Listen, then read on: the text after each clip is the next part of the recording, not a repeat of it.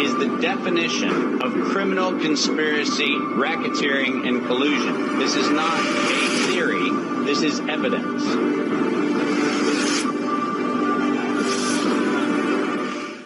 This is Neo 420 Talks, the podcast speaking truth against the lies. It is very clear that the head of the snake is the financial system. We can argue till the end of time about who runs the world.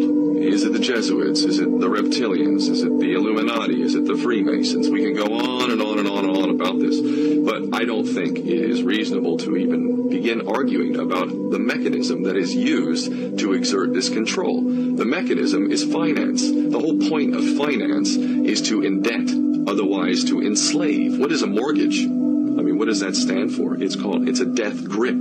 So when you get a mortgage, you have a death grip held over you because you are in debt. You don't even own the house. The bank owns the house that loans you the money to buy the house, unless you're fortunate enough to have all the money to buy it outright. And even then, you can be taxed by the government. And if you fail to keep up with those taxes, the government can then take it from you. The whole system is based on a financial fraud, which effectively takes the power that we have and it gives it to a tiny group of individuals who are running the world through the control of finance. With the infinite supply of money that we have allowed them to take, they have literally an infinite supply of money, and with that money, and from their psychopathic point of view, they have bought everything and everyone who can be bought. So those of us who cannot be bought because we operate on a level that goes way beyond the material, we are not rewarded for such behavior. We are punished for such behavior. And the most slovenly, disgustingly criminal, pedophilia, corrupt moral individuals, those are the ones that are rewarded in this system, which is upside down. We reward the pedophiles, we reward the corrupt, we reward the liars, we reward the people with no morals at all, and usually we compromise them under this system in terms of maybe a videotape. Maybe Barack Obama is gay. Maybe we have videotape of him having sex with another man, or perhaps some other acts that may be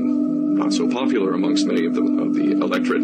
Or maybe we have videos of political leaders having sex with little boys or little girls. If I was in charge of the world and I was a psychopath and completely drunk on my own power, you can bet damn sure that's what I would do. I wouldn't allow anyone in a position of power who wasn't completely compromised. When you have an infinite supply of money, you can do this.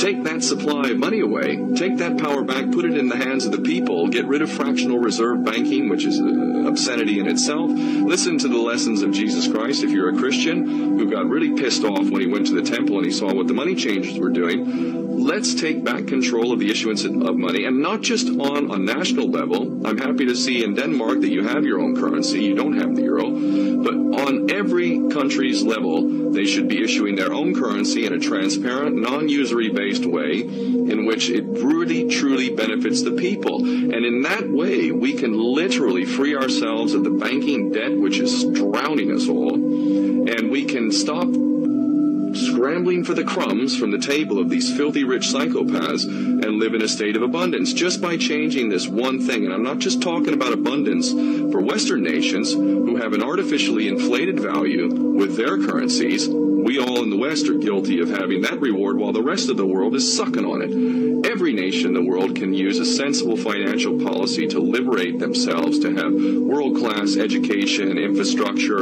Everything that a healthy society would require can be had in the worst, most corrupt African country in any part of the world. We can all have that if we simply change that one thing. John F. Kennedy did that about 6 months before he was taken out. He issued United States notes as opposed to Federal Reserve notes.